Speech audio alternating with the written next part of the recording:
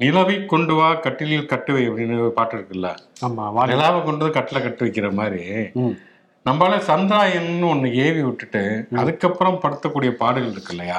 ஐயோ, இவங்களே இஸ்ரோவுடைய அறிவிக்கப்படாத சயின்டிஸ்டுகளா மாறிட்டாங்க. சயின்ஸையே குழி தோண்டி புதைச்சு அதை சுருட்டி நிலாவுக்குள்ள போடுற அளவுக்கு யோசிச்சு பல முடிவுகள் எடுத்திருக்காங்க. என்னன்னா முதல்லயே சந்திராயன் விக்ரம்ன்றது நிலவில் கால் பதித்த பொழுதே காது ஆடுத பாரு இவர் நம்மால்தான் அப்படின்னு சொல்லிட்டு அந்த விஞ்ஞானியோட ஜாதியை கண்டுபிடிச்சு ஆமா போஸ்ட் ஒட்டி பேனர் ஒட்டி ஃபேஸ்புக்கில் போஸ்ட் போட்டவங்கன்னா ஒரு பக்கம்னா இன்னும் இவ்வளோ மோசமாக இருக்காங்க இப்படிலாம் பண்ணலாமான்னா இதுக்கு மேலே ஒருத்தர் இருக்காரு பிரதமர் மோடி. நீங்கள் ஜாதி தானே கண்டுபிடிப்பீங்க, நான் மதத்தையே அதுக்குள்ள திணிப்பேன் அப்படின்னு சொல்லிட்டு சந்திராயன் இறங்குற இடத்துக்கு சிவசக்தி அப்படின்னு பேர் வச்சு பாடியில் இருக்கிற தியேட்டர் பேர்ல சிவசக்தி சத்யராஜன் பிரபு ரம்பாலா நடிச்ச படமே இருக்கு. சிவசக்தி சினி கம்பெனிஸ் தான் இந்த படம் காதல் கோட்டை எடுத்தாங்கல்ல, சிவசக்தி பாண்டியன். ஆமா, அவருக்காக வைக்கல அது. சரி, சிவனும் சக்தியும் சேர்ந்தா மாசுடா அப்படின்னு சொல்லிட்டு அது மார்ஸ் கிடையாது, அது 3. சிவசக்தினா பெண்களை மரியாதைப்படுத்துறதுக்காக அந்த பேரை வச்சிருக்காரு, சிவனும் சக்தியும் சேர்ந்து. அப்படிலாம் வைக்கல. அதுக்கு மறுநாள் என்ன சொல்லிருக்காருன்னா முதல்ல சிவசக்தினார், அதுக்கப்புறமேல சந்திராயன் ஏவுவதற்கு காரணமே பெண் சக்தி அப்படின்ட்டாரு. அதெல்லாம் மகளிர் சுயஉதவி குழு ப்ராஜெக்ட். அது அங்கே ஆண்கள் பெண்கள் எல்லாரும் சேர்ந்துதான் அந்த ப்ராஜெக்ட் அனுப்பிச்சாங்க. உண்மையிலே பெண்களுக்கு மணிப்பூர்ல தான் பெண்கள் இது இழிவுபடுத்தப்படுறாங்க. அதை பத்தி பேசாம இதை பத்தி பேசிட்டான்னு வச்சுக்கலாம். ஆனா என்னன்னா ஒரு மதச்சார்பற்ற நாட்டுடைய பிரதமர் எல்லா மதத்தவர்களுடைய சாதனையாகத்தான் அது பார்க்கப்படணும். அப்படிப்பட்ட ஒரு இடத்துல போய் இருக்கக்கூடிய இடத்துக்கு சிவசக்தின்னு ஒரு மதச்சார்புள்ள ஒரு பெயரை ஒரு பிரதமர் வைக்கிறதுங்கிறத ரொம்ப ரொம்ப அவமானகரமான ஒரு விஷயம் அப்படின்னு தான் சொல்லணும். அபத்தம் தான். அப்ப அனைவரும் சமம்னு எப்படி சொல்ல முடியும்? ஜாதி பார்த்து ஒரு விஞ்ஞானியை கொண்டாடுற மாதிரி தான் அங்க போய் ஒரு மத அடையாளத்தை, அது ஒரு விஞ்ஞானத்துடைய சாதனை. அதுக்கும் உங்க மதத்துக்கும் ஆன்மீகத்துக்கு என்ன சம்பந்தம் இருக்கு? விஞ்ஞானத்துடைய சாதனை அது. அப்படி இருக்கக்கூடிய ஒரு சூழல்ல இன்னொருத்தர் இவர் இப்படிதான் போறாரா, அதாவது முதல்ல இவர் போவாங்க, அதாவது ஜாதி பார்த்து விஞ்ஞானிகளை கொண்டாடுறவங்க அவங்கள ஓவர்டேக் பண்ணிட்டு சிவசக்தி மூடி போனாரு. அதுக்கப்புறம் இவங்களோடலாம் ஓவர்டேக் பண்ணேன்னு ஒருத்தர் வந்திருக்காரு. இவர் முன்னத்தி ஏரா போனதுனாலதான் அவர் பின்னாடியே வர்றாரு. அவர் பின்னத்தி ஏரா டயர் பஞ்சர் ஆக்கி வரல. அப்படியே சக்கரபாணி மகாராஜ் அகில பாரதிய ஹிந்து மகாசபையினுடைய தலைவரா, அது என்ன அமைப்போ தெரியல. அவர் என்ன சொல்லியிருக்காருன்னா சிவசக்தின்னு நீங்க பேரத்தை நான் பாராட்டுறேன், அதோடு நீங்க நின்றக்கூடாது, நிலவையே இந்து நாடாக அறிவிக்கணும் சார். நாடுங்கிறது உலகத்துல இருக்கக்கூடிய ஒரு சிறு பகுதி. சந்திரன் நிலவுங்கிறது அது ஒரு துணைக்கோள். அதனாலதான் இன்னைக்கு சந்திராயன் ஒரு ரிப்போர்ட் அனுப்பியிருக்கேன். இங்க இருந்து அங்க மனிதர்கள் வாழ முடியாத அளவுக்கு வெப்பநிலை எதிர்பார்த்ததை விட அதிகமா இருக்கான். இந்த மாதிரிலாம் பேசிட்டு இருந்தாங்கன்னா கண்டிப்பா நிலாவை சூரியன் மாதிரி தகிக்க ஆரம்பிச்சிடும். இல்லைங்க, உண்மையில என்னன்னா இவர் என்ன சொல்லியிருக்காருன்னா நிலவை நிலாவை மதச்சார இந்து நாடாக அறிவித்து விட்டு அவருடைய தலைநகராக அந்த சிவசக்தி அந்த விக்ரம் லோடானதுல போய் இல்லை லேண்ட் ஆனதுல போய் அறிவிச்சிடணுமா, இல்லாட்டி பயங்கரவாதிகள் ஊடுருவாங்க. நாங்க எந்த பயங்கரவாதி இங்கிருந்து கிளம்பி போவாங்கன்னு தெரியல. அது கண்ணாடி முருகேசா. அதனால என்ன பண்ணணும்னா இந்த சாகுபாணி மக்ராஜ் அவர் அப்புறம் ஜாதி பாக்குறவங்க சிவசக்தியின் பேர் வைக்கிறவங்களுக்கெல்லாம் சூரியனுக்கு அனுப்பிச்சுட்டு அந்த செப்டம்பர் 2ஆம் தேதி விண்கலம் போகுது இல்லையா, ஆதித்யா L1. ஆமா, சிரிப்புலின் பேரை மாத்திர போறாங்க, ஆதித்யா L1. அந்த விண்கலத்துல அனுப்பிச்சு விட்டுறணும். போங்க, நீங்க போய் அங்க போய் சூரிய நமஸ்காரம் பண்ணிட்டு வாங்க, அதையுமே நீங்க உங்க மதச்சார்புள்ள நாடாக அறிவிச்சு விட்டு அங்கேயே குடியிருந்துக்குங்க அப்படின்னு சொல்லி அனுப்பிச்சு விட்டணும். ஒரு துரும்ப கூட அந்த ஒரு ராக்கெட்டுக்கு ஒரு நட்டு போல்ட்டு கூட தந்திருக்க மாட்டாங்க. அது என்னன்னே தெரியாது. இவர் பேர் வச்சதுனால பாருங்களேன் எவ்வளவு பெரிய இதா மாத்திட்டு இருக்காருன்னு. கொஞ்சம் மிகப்பெரிய அநீதியான ஒரு செயல் இது. இது வெக்கப்படுறதா சிரிக்கிறதா அழுகிறதுன்னே தெரியல. ஆனாலும் விஞ்ஞானம் என்பதுதான் எப்பொழுதுமே சாய்த்து கொண்டிருக்கிறது அப்படிங்கிறத மட்டும் சொல்லிட்டு ஷோக்குள்ள போவோம். இது சொல்றதை சொல்லட்டும். ஸோ ஒளிப்பதிவாளர் கார்த்தியோட நான் சிவகுமார், நான் உங்கள் நண்பன் சரண்.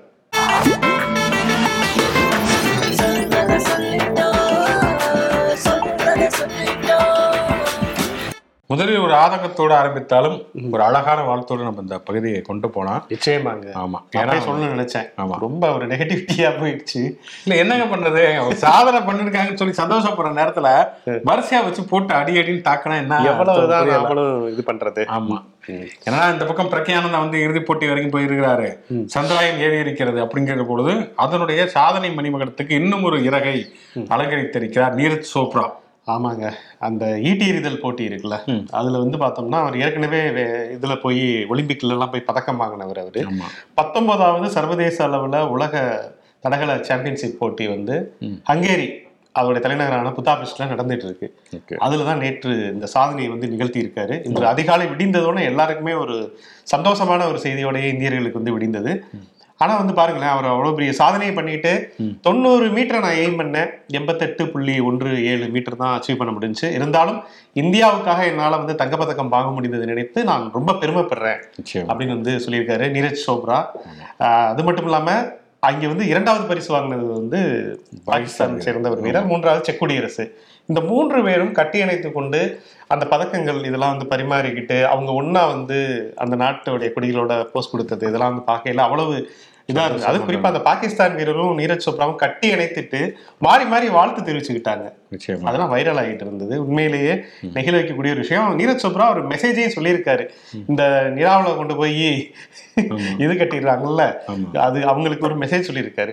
என்னன்னா மதங்கள் சாதி எல்லாத்தையும் கடந்து எல்லைகள் கடந்து அன்புதான் இங்க வந்து நிரந்தரம் அப்படிங்கிறதையும் திருப்பி திருப்பி ஒரு அழுத்தி சொல்லணும். இல்லை, ஆனா ஈட்டி விழுந்த இடம் துர்க்கை தான் அப்படி எல்லாம் ஈட்டி எறியதுனால வந்து அதை வந்து துர்காஸ்தானம் அப்படின்னு வச்சுட்டு ஹங்கேரியை இந்து நாடாக அறிவிச்சு ஹங்கரி உண்ணாவிரதம் விரதம் இருங்க அப்படின்னு யாராவது சாமியார் கிளம்பி வந்தாலும் வருவாங்க. அதனால வந்து விளையாட்டாக இருந்தாலும் சரி, விஞ்ஞானமாக இருந்தாலும் சரி, தனிநபருடைய சாதனைகளை கொண்டாடுவது என்பது ஒரு தேசத்தினுடைய ஒரு மக்களுடைய ஒரு கூட்டு மனதில் இருந்து அந்த சந்தோஷத்தை அந்த சாதனையை கொண்டாடணுமே தவிர ஆளாளுக்கு அடையாளம் குத்துவது அப்படிங்கிறது பார்த்தீங்கன்னா உண்மையிலே இப்போ பாகிஸ்தான் ஒரு வீரர் ஒருத்தர் இவர் இந்திய தேசிய கொடிதான் போட்டோக்கு போஸ்ட் கொடுத்துருக்காரு, இருந்தாலும் பக்கத்தில் நிற்கிறேன் அப்படின்றாரு. ஆமா, அது உண்மையிலேயே வந்து மகிழ்ச்சிக்குரியது. அதுக்கு அங்க அந்த ஊர்ல என்ன சாத்து சாத்திர போறாங்க. ஆனா இங்க உண்மையிலேயே நம்ம இந்தியர்கள் உண்மையிலேயே இதை கொண்டாடுறாங்க. அர்ஷத் நதீம் அப்படிங்கிற அந்த வீரர் ஒரே நாள்ல எல்லாருடைய இந்தியர்களுடைய மனதிலும் இடம் பிடித்து விட்டார். அரசியல்வாதிகளை தவிர அவங்களுக்கு மட்டும்தான் கடுகடுன்னு இருக்கும். ஆமா, இல்ல இது இப்படியே கொஞ்சம் மாறி நீரஜ் சோப்ரா அவர்கள் அவர் பாகிஸ்தான் கூட நிக்கிறப்ப இவர் போய் நின்றுந்தாருன்னா என்ன வச்சு சாத்து சாத்திருப்பாங்க, வந்து வேற மாதிரி ஆன்டின் ஆக்கியிருப்பாங்க. இருந்தாலும் விளையாட்டிலும் விஞ்ஞானிடம் ஜாதியோ மதத்தையோ கலக்கக்கூடாது, அரசியலோ கலக்கக்கூடாது அப்படிங்கிற அடிப்படையில் உண்மையிலே நீரஜ் சோப்ராவுடைய சாதனை மிகுந்த போற்றுதலுக்குரியது, பாராட்டுக்குரியது. நம்ம திருப்பியுமே ஒரு வருத்தப்படக்கூடிய ஒரு செய்தியை தான் சொல்லணும். ஏன்னா வந்து நம்முடைய விடுமுறை காலகட்டத்தில் நடந்த ஒரு மிகப்பெரிய துக்ககரமான ஒரு சம்பவம், அதிர்ச்சி அளிக்கக்கூடிய ஒரு சம்பவம் தான். என்னன்னா வந்து நேற்று அந்த தொலைக்காட்சியில் பார்க்குறப்பே ரொம்ப அதிர்ச்சியாக இருந்தது. மதுரை ரயில் தீங்கும் என்னாச்சு, வைகை எக்ஸ்பிரஸுக்கு ஆயிடுச்சோ அப்படின்னு பார்க்கறதுனா சுற்றுலா ரயில் அப்படிங்கிறது தெரிய வந்து உத்தரப்பிரதேசத்திலிருந்து வந்தவர்கள் அவர்கள். 63 பேர் கொண்ட ஒரு பெட்டி, அதாவது சுற்றுலாவுக்கு போகணும் அப்படின்னு சொன்னா தனியா ஒரு கம்பார்ட்மெண்ட் புக் பண்ணிட்டு போகலாம் அப்படிங்கிற அடிப்படையில் ஒரு தனியார் சுற்றுலா நிறுவனம் அவங்க தான் ஏற்பாடு பண்ணியிருக்கிறாங்க. என்னன்னா இந்த ரயில்வே நிர்வாகத்துக்கே தெரியாமல் எல்லாத்துக்கும் கண்ணில் மண்ணை தூக்கிட்டு சிலிண்டரு விறகு எல்லாத்தையும் உள்ள ஏற்றி இருக்கிறாங்க சமைச்சு. இது வந்து ஆக்சுவலி ஒரு ரயில்வே துறையை சேர்ந்த ஒரு நண்பர்கிட்ட கேட்டா அவர் என்ன சொல்றாருன்னா, இந்த நிமிஷம் இந்தியாவில் ஓடக்கூடிய ஒரு 100 ரயில்ல இந்த மாதிரியான கேஸ் சிலிண்டர் பத்த வைக்கிறாங்கப்பா அப்படின்னு உள்ளேயே வந்து பத்த வச்சுட்டு தான் இருப்பாங்க, அது வெளியே வந்து தெரியல. அதுவும் வட இந்தியாவில தான் இது. தமிழ்நாட்டுல இப்படி ஒரு நடைமுறை நிறைய பேருக்கு இப்படி ஒரு ரயில்ல இப்படி ஒரு வசதி இருக்கா, ஒரு பெட்டியோட வந்து கிளம்பி போய் டூர் போலாமா அப்படிங்கிறது தமிழர்களுக்கு எனக்கே உண்மையிலே அந்த இது விபத்து நடந்தது பிறகுதாங்க அப்படி ஒன்று இருக்கிறது. ஆனா வட இந்தியர்களுக்கு இது தெரியும். இது மூலமா தான் அவங்க கிளம்பி இங்க இருக்கக்கூடிய இந்த புண்ணிய கஷேத்திரம் அப்படின்னு சொல்றாங்கல்ல, அது எல்லாத்துக்கும் வந்துட்டு போறாங்க. காசி, ராமேஸ்வரம், ஆமா, சிதம்பரம் அங்கெல்லாம் போறாங்க. அது ஓகே அவங்க போறது அப்படிங்கிறது. ஏன்னா அந்த ரயில் பெட்டி வந்து எந்தெந்த ரயில் அந்தந்த பாதைகளில் போகும் அங்கங்கே இணைச்சிருவாங்க. மற்ற நேரங்கள் அது வந்து ஒரு ஓரமாகத்தான் இருக்கும் அப்படிங்கிற சூழல அதிகாலையில் எதிர்த்து டீ சாப்பிடலாம்னு சொல்லிட்டு தீயை பற்ற வைத்திருக்கிறார்கள். அது வெடித்திருக்கு. நீங்கள் சொன்னது மாதிரி இந்த நேரத்தில் கூட இன்னுமே கூட 100 ரயில்கள் வந்து அடுப்பு பற்ற வைத்திருக்கலாம். ஆனால் எந்த நேரத்தில் என்ன நடக்கும் அப்படிங்கிற நமக்கு தெரியாது. எல்லா நேரமும் ஒரே மாதிரி இருக்கிறது இல்லையா. நமக்கெல்லாம் என்ன, நம்ம வந்து பெரும்பாலும் வந்து அங்கே சாப்பாடு நல்லா இருக்காது ட்ரெயின்லங்கிறதுனால வெளியில பாஸ் வாங்கிட்டு வந்து சாப்பிடுவாங்க. இல்ல வேற வழியெல்லாம் அதை சாப்பிடுவோம். பட்டி கிணத்து கூட ஊருக்குவாங்க, தவிர யாரும் வாட்டர் பாட்டிலோட கிளம்பி போயிருவாங்க. அடுப்பு பற்ற வைக்கிறது அப்படிங்கிறதுலாம் பெரும்பாலும் நடக்காது. இது பார்க்கறப்ப ரொம்ப கொடூரமான, எவ்வளவு அறியாமையில் இருக்கக்கூடிய மக்களாக இருக்கிறாங்க அப்படிங்கிறத நம்ம பார்க்கிறோம். இன்னொன்று அந்த தனியார் சுற்றுலா நிறுவனம், அதையும் அவங்க அந்த நிறுவனத்தை சேர்ந்தவர்களும் கைது செய்யப்பட்டிருக்கிறாங்க. ஏன்னா அவங்க வந்து அந்த இது டிக்கெட் போறப்பே அந்த படிவத்தில் வந்து அவங்க வந்து உறுதிமொழி கொடுக்கணும். இந்த மாதிரியான தீப்பற்றக்கூடிய பொருட்களை வந்து ஏற்ற மாட்டோம். அது வந்து பட்டாசுல இருந்து ஆரம்பிச்சு தீப்பற்றக்கூடிய பொருட்கள் எதையுமே ஏற்றக்கூடாது. ஆனா இவ்வளவு கேஸ் சிலிண்டர் 4-5 சிலிண்டர் ஏத்துற வரைக்கும் அவங்க என்ன வேடிக்கை பார்த்துட்டு இருந்தாங்க அப்படிங்கிறது வந்து தெரியல. காய்கறிகளோட காய்கறியா அதையுமே வந்து ஏற்றிருக்காங்க. ஸோ இப்போ 5 பேரை வந்து கைது பண்ணியிருக்காங்க. நாச வேலையா இருக்குமோ அப்படின்னு வேற கிளப்பிட்டாங்க. ஆக்சுவலி இது மாதிரி வட இந்தியாவில் நடந்திருந்தா வேற மாதிரியான கலவரமா கூட வெடிக்க கூட வாய்ப்பு இருக்கு. ஒண்ணுமே நடக்காதப்பே வட மாநிலத்தினுடைய கழுத்தை எடுத்துட்டாங்கன்னு பரப்புறாங்க. பாருங்க, மதுரை தென் தமிழ்நாட்டுடைய அது ஒரு முக்கியமான ஒரு நகரத்துல போய் ஒரு சம்பவம் நடந்திருக்கு. அங்க இருக்கக்கூடிய நம்மளுடைய தமிழர்கள் வந்து அவங்க உண்மையிலேயே போய் அந்த தீய அணைக்கிறதுக்கான அந்த பணிகளை செஞ்சதுல ஆரம்பிச்சு அந்த அயோத்தி படத்துல வர்ற மாதிரியே இங்க இருந்து அவங்க எல்லாமே அரசு நிர்வாகமே வந்து துரித கதியில செயல்பட்டு முறையா அவங்கள வந்து பாடியெல்லாம் எம்பார்மிங் பண்ணி அவங்களை அனுப்பி வச்சிருக்காங்க. அதுக்கே வந்து உங்களுக்கு ரொம்ப அதே மாதிரி பார்த்தோம்னா அதாவது ரயில்வே துறையில வந்து 10 லட்ச ரூபா நிவாரண நிதி கொடுத்துருக்காங்க பாதிக்கப்பட்டவர்களது இறந்தவருடைய குடும்பங்களுக்கு. ஊபி அரசு 2 லட்சம் கொடுத்துருக்காங்க. ஆனால் தமிழ்நாடு அரசு 3 லட்சம் ரூபாய் கொடுத்துருக்காங்க. அது எதுக்கு உத்தரப்பிரதேசம் இருக்கிறவங்களுக்கு? ஏன்னா இது வந்து நம்முடைய அரசுக்கும் இதுக்கு எந்த சம்மந்தமே கிடையாது, தமிழ்நாட்டுக்கும் இதுக்கும் எந்த சம்மந்தமே கிடையாது. அது வந்து முழுக்க முழுக்க வந்து ஒரு ஹியூமன் எரர் தான். அது வந்து அவங்க செய்த ஒரு செயல்னால நடந்த ஒரு விபத்து. அதுக்காக நம்ம வந்து பொறுப்புகளை கைகழுவவில்லை. நம்ம ஒரு மனிதாபிமானத்தினுடைய அடிப்படையில் தான் நான் தமிழ்நாடு அரசு நிவாரண நிதியை தந்திருக்கிறது. நம்ம எப்போதுமே ஒரு திறந்த மனத்தோடு தான் இருக்கிறோம். ஆனால் உண்மையிலேயே இப்படிப்பட்ட மனிதாபிமானம் ஒரு வகையில் வந்து மிக முக்கியமானது. இன்னொரு வகையில் அறியாமை போக்கப்பட வேண்டும். ஒரு ரயில் பயணங்கிறது எந்த அளவுக்கு ஒரு பாதுகாப்பான ஒரு பயணமாக, ஏன்னா நம்மளால ரயிலில் டிக்கெட்டு கிடைச்சிட்டா அது ஒரு பெரிய வெற்றியா வந்து கொண்டாடுவோம். இல்லைன்னா வட இந்தியாவிலேயே அவங்க அதிகமா பயணம் செஞ்சு வந்ததுனால அது திருடர்கள் உள்ள வந்துருவாங்கன்னு சொல்லி கதவை வேற லாக் பண்ணி வச்சிருக்காங்க. இது தமிழ்நாடு, இங்க வந்து அந்த மாதிரியான சம்பவங்கள்லாம் நடக்காது அப்படிங்கிறது கூட அவங்களுக்கு புரிஞ்சு என்ன அன்ரிசர்வ் டிக்கெட் எடுத்துட்டு உள்ள ஏறுவாங்க. அது மட்டும் தான் நடக்குமே தவிர மற்றபடி பெருசா இதாகாது. உண்மையிலேயே இறந்தவர்களுக்கு நம்முடைய ஆழ்ந்த இரங்கலை தெரிவித்துக் கொள்வோம். ஆக்சுவலா ஜெயலலிதா உயிரோடு இருந்த வரைக்கும் என்னன்னா, பேச்சு முடிக்கிறப்ப புரட்சி தலைவர் எம்ஜிஆர் நாமும் வாழ்க, நாமும் வாழ்க, புரட்சி தலைவர் எம்ஜிஆர் நாமும் வாழ்க அப்படின்னு சொல்லிதான் முடிப்பது வழக்கம். அவங்க இறந்ததுக்கு பிறகு யாருமே அந்த புரட்சி தலைவர் நாமம்லாம் சொல்றது இல்லை. புரட்சி தலைவரை பத்தியும் பெருசா பேசுறது இல்லை. 2 பேத்துக்குமே நாமம். அடுத்து நாமம் போட்டு புரட்சி தமிழர் தான் புதுசா வந்துட்டாரு அப்படிங்கிற ஒரு சூழல்ல தான் நான் சென்னை மெட்ரோ ரயில்ல வந்து பயணிக்கிற பொழுதெல்லாம் வந்து நினைச்சுப்பேன், ஆஹா பரவாயில்ல பார்த்தீங்களா, ஒரு மெட்ரோ ரயில் வந்து புரட்சி தலைவர் நாமத்தையும் புரட்சி தலைவி நாமத்தையும் வந்து உச்சரிக்கணும். ஏன்னா புரட்சி தலைவி சென்னை சிஎம்பிடி பேருந்து நிலையம் அப்படின்னாங்க, புரட்சி தலைவி செல்வி ஜெயலலிதா சிஎம்பிடி பேருந்து நிலையம்.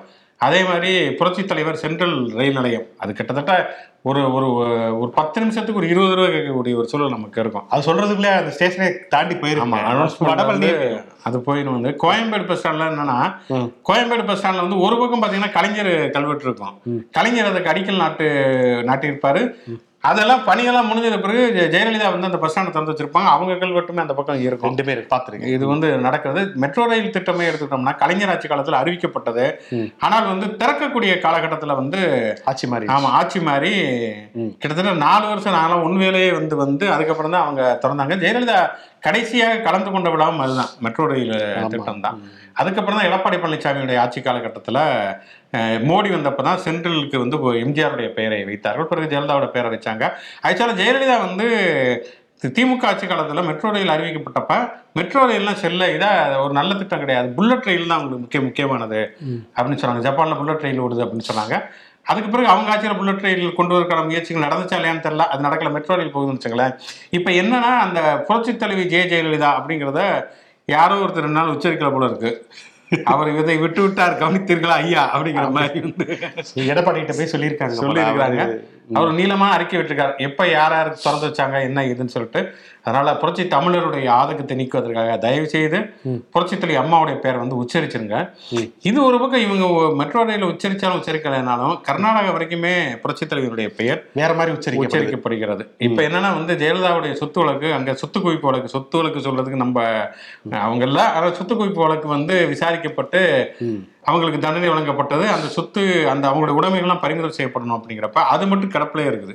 ஆமா, அது வந்து ஒருத்தர் கேஸ் போட்டிருக்கிறா, அப்படி இதெல்லாம் நீங்க வந்து பறிமுதல் செய்யணும்னா இப்போ ஒட்டு வந்து ஒரு பெரிய லிஸ்ட் கொடுத்துருக்குறாங்க வந்து எதெல்லாம் வந்து ஜெயலலிதாவுடைய சொத்து எதெல்லாம் பறிமுதல் செய்யலாம்னு சொல்லிட்டு. ஆனா அந்த இதெல்லாம் விட்டுட்டாங்க. அந்த செருப்பு, பட்டுப்புடவை அதெல்லாம் வந்து சன் டிவில அந்த டைம்ல வந்து அவங்க சொத்து குவிப்பு வழக்குல கைது செய்யப்படையில அந்த தூரன் கந்தசாமிங்கிறவருடைய வாய்ஸ்லயே வரும், சாம்பார் கிண்ணங்கள், செருப்புகள் அப்படின்னு இமல்டா மார்கசை போன்ற சாமியா கந்தசாமியாங்க நீங்க ஏதாவது சொல்லிடுறேன் கமெண்ட் இல்ல கீழே கமெண்ட்ல போடுறேன். தூரன் பிளஸ் சாமி, ஏதோ ஒரு சாமி.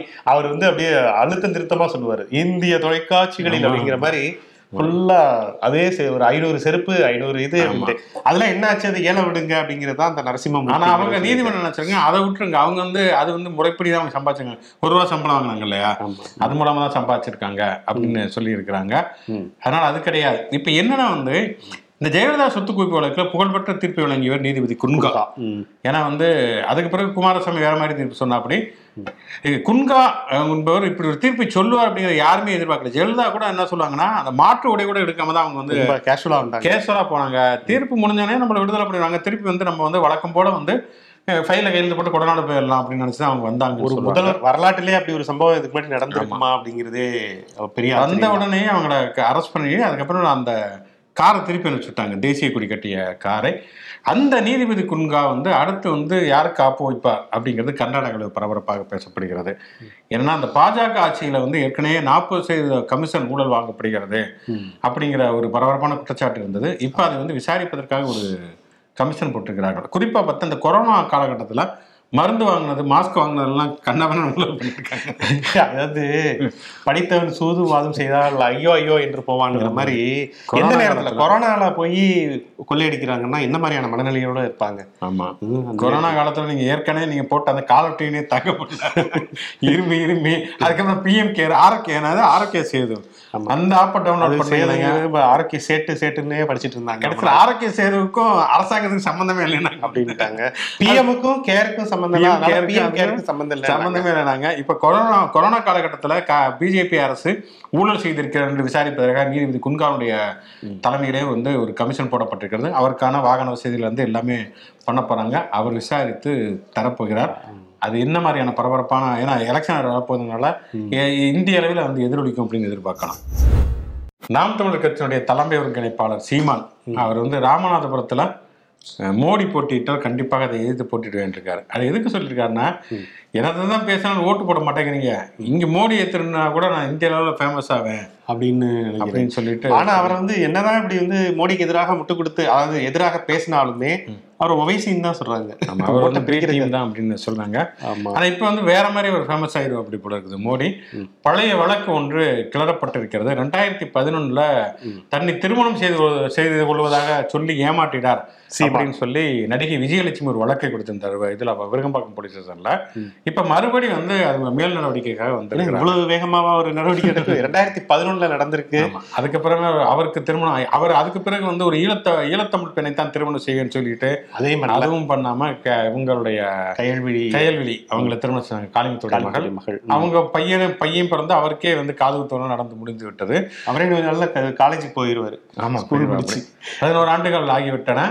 அப்படிப்பட்ட சூழல். அதுக்கு விஜயலட்சுமி என்ன சொல்றாங்கன்னா, ஏடிஎம்கேபியில் வந்து எங்களுக்கு வந்து தொடர்ச்சியாக பிரஷர் இருந்தது, மிரட்டல்கள் இருந்தது. இப்ப திமுக கவர்மெண்ட் வந்த பிறகுதான் கொஞ்சமாவது நடவடிக்கை எடுக்கப்படும் அப்படிங்கிற ஒரு நம்பிக்கை இருக்குது. இவங்க கூட அந்த வீரலட்சுமி ஒருத்தங்க இருக்காங்க, தமிழர் வீரப்படையோ முன்னாடி படையோ என்னமோ, அவங்க அப்பப்ப சர்ச்சைகள்ல சிக்குவாங்க. இப்ப ஏதோ இவங்க விஜயலட்சுமி கூட வந்திருக்கிறாங்க. அவங்க என்ன சொன்னாங்கன்னா, இடையில வந்து சீமான் தரப்புல வந்து பேச்சுவார்த்தையும் நடந்தது. தடா சந்திரசேகர் என்பவர் தொடர்ச்சியாக பேச்சுவார்த்தை நடத்துறாரு. அப்ப வந்து நான் திருமணம் பண்ணிக்கிறேன், 2வது திருமணம் செய்து கொள்கிறேன், மனைவியா விஜயலட்சுமிய துணைவியா கைல்விழியா அப்படின்னு வாக்குறுதி கொடுத்திருக்காரு அப்படிங்கிறத சொல்றாங்க. முதல்ல கல்யாணம் பண்ணது கைல்விழி தானுங்க, என்னமோ தெரியல, அவங்க ஏதோ வித்தியாசமா சொல்றாங்க. ஆமா, அது அவங்களுடைய பிரச்சனை. ஆனாலும் 11 வருஷம் அவங்க பேச்சுவார்த்தை நடத்திட்டு இருக்கிறாங்க. ஆச்சரியமாக இருக்குது. காவேரி பிரச்சனை கூட அவங்க பேச்சுவார்த்தை நடத்திருக்க மாட்டாங்க. அதுக்கப்புறம் இப்ப யாரோ ஒருத்தர் பேர் சொன்னாங்க, வந்து அவருமே வந்து பேச்சுவார்த்தை நடத்தி 1 கோடி ரூபாய் தருவதாக சொல்லி 3 லட்சம் ரூபாய் தந்திருக்காங்க. மதுரை செல்வம் 3 லட்சம் ரூபாய் தான் தந்திருக்காங்க அப்படிங்கிற மாதிரி சொல்றாங்க. 1 கோடி எங்க இருக்கு, 3 லட்சம் எங்க இருக்கு. அவங்க ஆடியோவுமே சமீபத்தில் வெளியில வந்தது, விஜயலட்சுமியோட ஆடியோவுமே. அவங்க வந்து சமரசமாக போகிறார்கள் அப்படிங்கிற மாதிரியான ஒரு விஷயம். இதுல என்னன்னா, ஒருத்தர் வந்து குற்றச்சாட்டு சுமத்துகிறார்கள் அப்படின்னு சொன்னா வந்து அதற்கு சீமான் தரப்புல இருந்து ஒரு விளக்கம் அளிக்கப்பட வேண்டும். குற்றம் சுமத்துறவங்களும் எனக்கு காசு கொடுத்துட்டா போதும் அப்படின்னு போறதும் அது என்ன விதமான இது அப்படிங்கிறது தெரியவில்லை. அப்ப இவங்களுடைய கோரிக்கை என்ன அப்படிங்கிறதும் நமக்கு தெரியல. ஆனால் இவர் மேல வந்து முன்வைக்கப்படக்கூடிய குற்றச்சாட்டு அப்படிங்கிறது சட்டப்படி நடவடிக்கை எடுப்பதற்கான தகுதி இருந்தால் கண்டிப்பாக அது நடவடிக்கை எடுக்கப்பட வேண்டிய ஒரு விஷயம் தான். அவர் அசால்ட்டா புகா அப்படின்னு போயிட்டாரு. பிரச்சனையவே அப்படிதான் டீல் பண்றாரு சீமான். ஆனா இப்ப திமுகக்கு எதிராக தொடர்ச்சியாக சீமான் செயல்படுகிறார் அப்படிங்கிறதுனால அவர் மீது நடவடிக்கை எடுக்கப்படுவதற்கு வாய்ப்பு இருக்கிறதா அப்படிங்கிற கேள்வியுமே இருக்கிறது. பார்ப்போம், வெயிட் பண்ணி பார்ப்போம், வெயிட் அண்ட் சீ. நிகழ்ச்சியின் கடை செக்மெண்ட் தேதி சொல்லும் செய்தி. இன்று யாருடைய பிறந்தநாள், நினைவுநாள் மற்றும் சுவாரஸ்யமான சம்பவம் அப்படின்னு பார்க்கறதுக்கு முன்னால நம்முடைய பார்வையாளர்களுக்கு வந்திருக்கக்கூடிய கமெண்ட்ஸ். ஒரு அற்புதமான ஒரு கமெண்ட். அமெரிக்கா நியூயார்க்ல இருக்கக்கூடிய டாக்டர் கிங்ஸ்லி வில்சன் அவர்களுக்கு நம்முடைய பிறந்தநாள் வாழ்த்துக்களை வந்து சொல்லிக்குவோம். கண்டிப்பாக. அவங்க குடும்ப உறுப்பினர்கள் Gautham Wilson, Kalpana, Edwina, George எல்லாருமே டாக்டர்ஸ். பாருங்க, சொல்லிட்டோம் டீம் சார்பாகவும் கௌதம் வில்சன் சார்பாகவும் நாங்கள் வந்து வாழ்த்துக்களை சொல்லிக்கிறோம். மாஸ்டர் லியோ ஆனந்த் அவருக்கு வந்து இன்று 6வது பிறந்த நாள். சாண்டியாகோ நகர் USA வந்து இருக்கு. ஸோ அவங்க குடும்ப உறுப்பினர்கள், குறிப்பாக வந்து அசோகன் சார், இவர் வந்து நம்மளுடைய ஷோடைய ரெகுலர் நேயர், retired senior manager, Indian overseas வங்கி, மதுரையில் இருக்கிறார். தொடர்ந்து வந்து கமெண்ட்டுகள் போடுவார். ஸோ மாஸ்டர் லியோ ஆனந்துக்கு எங்களுடைய இனிய பிறந்தநாள் வாழ்த்துக்கள். அதே போல கண்ணன், லால்குடியை சேர்ந்த கண்ணன் அவர்களுக்கு இன்று 49வது வயது அவருக்கு ஆகுது. பொன்விழாவை நோக்கி செல்லக்கூடிய கண்ணன் அவர்களுக்கு நம்முடைய இனிய பிறந்தநாள் வாழ்த்துக்கள். ஓகே, இந்த செலிபிரிட்டிகள் அப்படின்னு பார்த்தோம்னா 2 மிக முக்கியமான சமூக சீர்திருத்தவாதிகளுக்கு இன்றைக்கு பிறந்தநாள். ஒருவர் நாராயணகுரு, இன்னொருவர் ஐயன்காளி. இருவருமே கேரளத்தில் வாழ்ந்த மிக முக்கியமான சமூக சீர்திருத்த சிந்தனையாளர்கள். ஒடுக்கப்பட்ட மக்களுடைய உயர்வுக்காக சிந்தித்தவர்கள். நாராயணகுருவை பற்றி நம்ம ஏற்கனவே நிறைய பேசியிருக்கிறோம். ஐயன்காளிங்கிறவரை தான் அதிகமாக பேசுனது. ஆமாம், ஐயன்காளி என்பவர் ஒரு பட்டியலினத்தை சேர்ந்தவர். அதே நேரத்தில் வந்து ஒரு கல்வி மற்றும் வீரம் இரண்டும் தான் பட்டியல் ஒடுக்கப்பட்ட மக்களுடைய வாழ்க்கையை வந்து உயர்த்தும் என்பதிலே மிக தெளிவாக இருந்தவர் ஐயன்காளி. அவரை நாம் நினைவு கூறுவோம். நடிகர் சுமன் அவருக்குமே இன்றைக்கு பிறந்த நாள். கதாநாயகன், வில்லன், பல கேரக்டர் அவர் நடிச்சிருக்காரு. சிவாஜி படத்துல நடிச்சிருப்பாரு. ஆமா, சுமன் நிறைய திரைப்படங்கள் அவர் நடித்திருக்கிறார். அவருக்குமே நம்முடைய இனிய பிறந்தநாள் வாழ்த்துக்கள். இன்னொரு தமிழ்ல மிக முக்கியமான ஒரு நடிகர் பிரசன்னா. அதிகமும் வந்து நல்லா நடிக்கக்கூடிய ஒரு நடிகர். ஆனா அவர் எதிர்பார்த்த அளவுக்கான உயரத்துக்கு அவர் போகவில்லை. அன்சங் ஹீரோவாவே இருக்காரு. நிறைய நல்ல படங்களையும் நடிச்சிருக்காரு. வில்லன் ரோல்லாம் ஆரம்ப காலகட்டங்கள்லயே நடிச்சிருக்காரு. அஞ்சாதேவா இருக்கட்டும், முரண் ஒரு திரைப்படம் ரொம்ப நல்லா நடிச்சிருப்பாரு. நிறைய பேர் இப்ப கூட கண்ணை நம்பாதன்னு உதயநிதியுடைய படத்துல ஒரு நெகட்டிவ் கேரக்டர் தான் பண்ணியிருப்பாரு. அழகிய தீயே, எக்கச்சக்கமான படங்களுடைய படங்கள்ல. திரைப்படங்களை தாண்டியும் நல்ல சமூக சிந்தனை உள்ள ஒரு மனிதர். ரொம்ப எல்லாரும் அணுகக்கூடிய, ரொம்ப எளிமையாகவே அவர் வந்து எல்லாருக்குமே பேசுவார். இந்த வாரம் ஆனந்தவுடன்ல கூட பேட்டி, அவருடைய சினேகா மற்றும் பிரசன்னா அவங்களுடைய தம்பதியுடைய பேட்டியுமே வெளியாகி இருக்கிறது. நடிகர் பிரசன்னா அவர்களுக்கு நம்முடைய இனிய பிறந்தநாள் வாழ்த்துக்கள். இன்றைக்கு பெருந்தலைவர் என்று அழைக்கப்பட்ட MC ராஜா அவருடைய நினைவு நாளுமே கூட. MC ராஜா பற்றியும் நிறைய பேசியிருக்கிறோம். இன்றைக்கு வந்து சத்துணவு திட்டம், காலை உணவு திட்டம்லாம் கொண்டு வரப்படுகிறது என்று சொன்னால் இதற்கு மிக முக்கியமான காரணமாக இருந்தவர் MC ராஜா, LC குருசாமி போன்றவர்கள். MC ராஜா வந்து ஒடுக்கப்பட்ட, இன்னைக்கு வந்து ஆதி திராவிடர் விடுதி, மாணவர் விடுதி, MC ராஜா மாணவர் விடுதி என்றுதான் பெயர் இருக்கிறது. அதை தாண்டி வந்து குழந்தை பாடல்கள் நிறைய வந்து நிறைய எழுதி இருக்கிறார் அப்படிங்கிறதுலாம் நிறைய ஆச்சரியமான தகவல். நீதி கட்சியின் தூண். MC ராஜா அவர்களை நினைவு கூறுவோம். கால்டுவெல் அவருமே வந்து தமிழ் சமூகம், அதாவது ஒரு வெளிநாட்டை சேர்ந்தவர், ஆனால் தமிழ் சமூகத்துல ஒரு மிக முக்கியமாக வரலாற்றில் தாக்கம் செலுத்தியவர். இன்றைக்கு கிட்டத்தட்ட 60 ஆண்டு காலம் வந்து தமிழ்நாட்டை ஆளக்கூடிய கட்சிகள் திராவிட அப்படின்னு பெயர் தாக்குதுன்னா அதுக்கு கால்டுவெலுமே மிக முக்கியமான ஒரு காரணம். திராவிட மொழிகளின் ஒப்பிலக்கணம் அதை எழுதியவர் மிக முக்கியமான ஒரு தமிழறிஞர் கால்டுவெல் அவர்களையுமே நாம் நினைவு கூறுவோம். ஓகே, இந்த வாரத்துடைய முதல் நாள் அப்படிங்கிறனால தொடர்ச்சியாக பல செய்திகள் பரபரப்பாக பற்றி கொண்டிருக்கின்றன. இந்த வாரம் இன்னுமே பரபரப்பாக இருக்கும் அப்படின்னு தோணுகிறது. நாளை மீண்டும் பல புதிய செய்திகளோடும் விவாதங்களும் சந்திப்போம். நன்றி.